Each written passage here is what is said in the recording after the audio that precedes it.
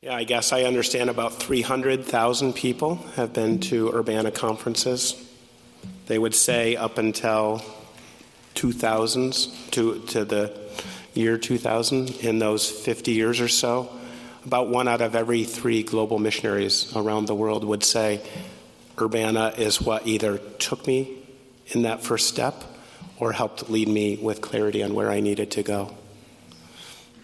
It's not better or more spiritual, I hope you know, to be a missionary overseas or work for Youth of Christ here in this community than to, as it were, sit in the pew and have an important role in your home or another vocation.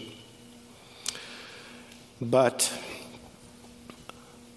I sense that too often in my church and yours, as it refers to an invitation in Isaiah 55, we pursue either the wrong things or not enough of the right and better things that God has for us. Come, everyone who thirsts, come now to the waters. And he who has no money, come and buy and eat. Come, buy wine and milk without money and without price. Why do you continue to spend your life, your money on bread and for things that don't satisfy? Listen now to me.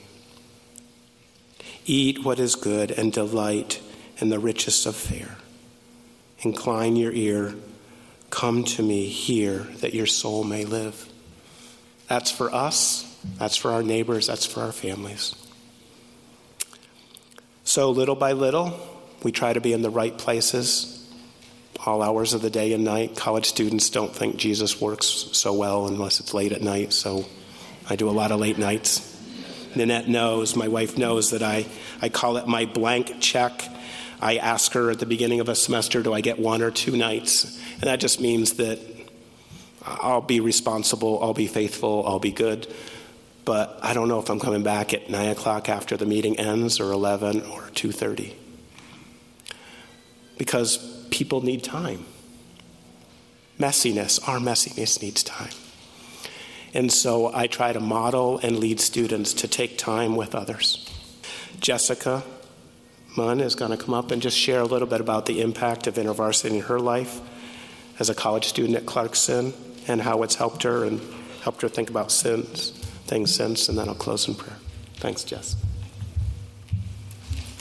I can attest that college students think that God works better at night, and it's not the first time that people have had to stand up at conferences and say, go to bed. Jesus will still be there in the morning.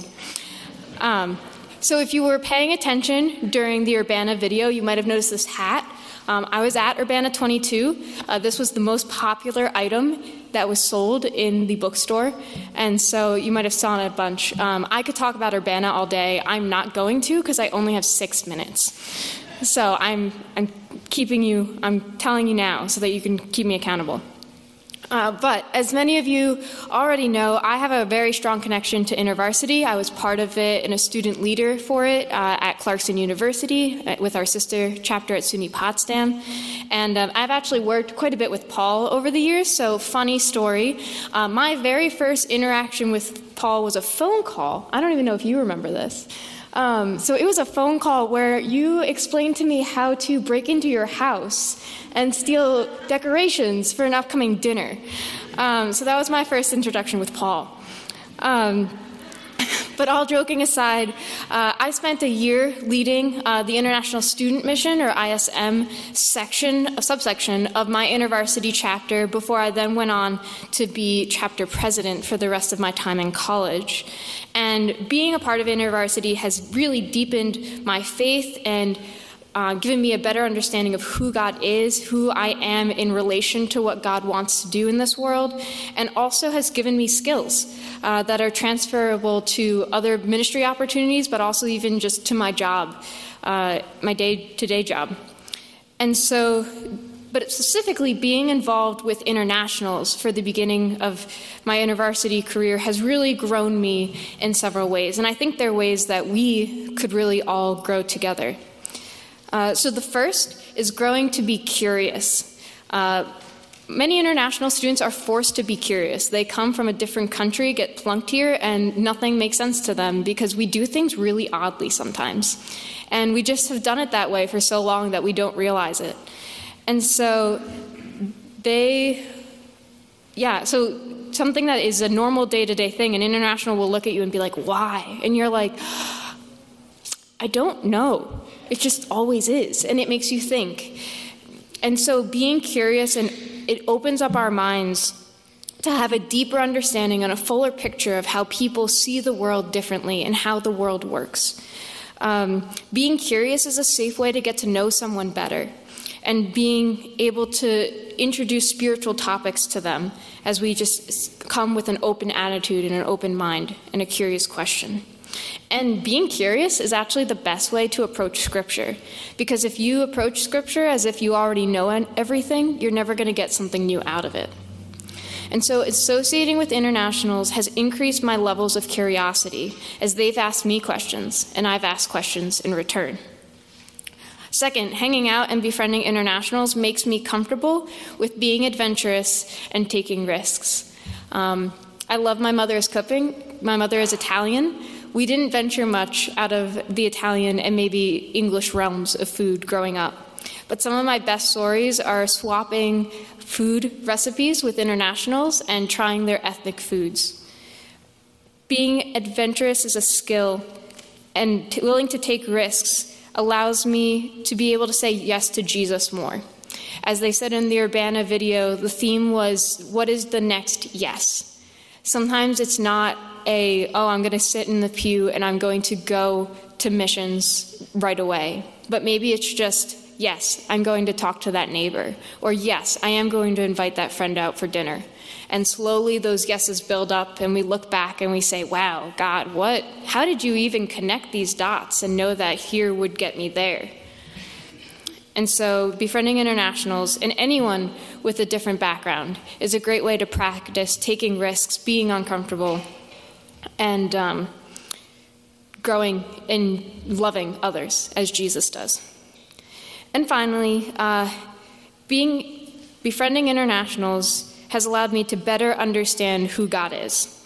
Many internationals don't know Jesus. That's what Paul focuses on. But also, there's plenty of internationals who do. And they come with rich cultural and spiritual Christian backgrounds that we can learn from. As Urbana 15, my first Urbana, someone stated that God was too large to be contained in one culture. And as I've learned more and more about my brothers and sisters in different cultures and ethnicities and with different backgrounds, I find that it's true. The more I've been curious and taken risks to explore and partake in other cultures, the more I have been amazed at the height and depth and breadth and love of God, and a God who could create so many beautiful and diverse people that reflect him so well.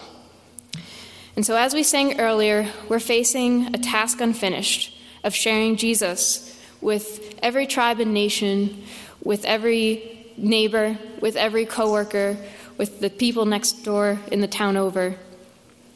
So let us pray and seek his kingdom in all the places we go, whether that be our neighbors or coworkers. I said that already. I should read my notes.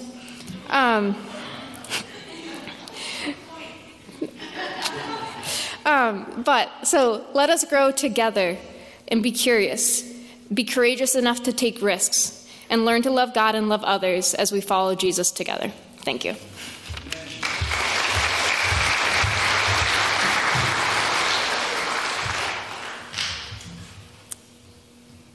Thanks, Jess.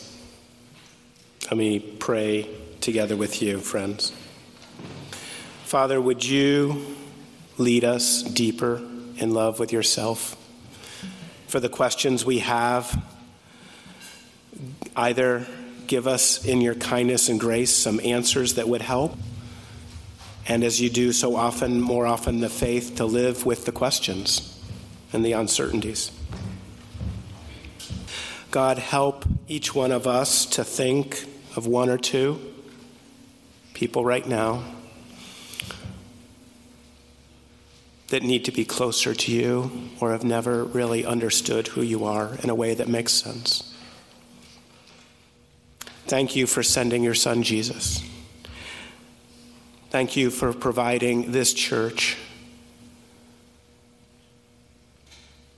as a place where missions is celebrated and practiced. We've done our best. We've done our feeble best as the body of Christ to bring our loaves and fish and say, that's all we got. Thank you that the people in this church family, not so much that they know hardship as the end point, but that they know that through hardship you've met them, you've healed them, you've encouraged them. In the places where questions and pain remain, that you will walk with them. Thank you, Jesus, for breaking down the walls of hostility that were in our hearts, and the ability and the promise to do that for any that would yield and turn to you. For our neighborhoods and communities, for this country, for the nations around the world, God, we cry out. And today, Jesus, as we wrap up this time of worship and fellowship together, show us the next step that you want us to take in sharing that good news. Jesus saves. Jesus saves. Jesus saves. Thank you, Paul. We're going to stand and sing our closing song, May the Peoples Praise You. It's taken from Psalm 67, and that is our hope and prayer that all the nations will praise the name of Jesus.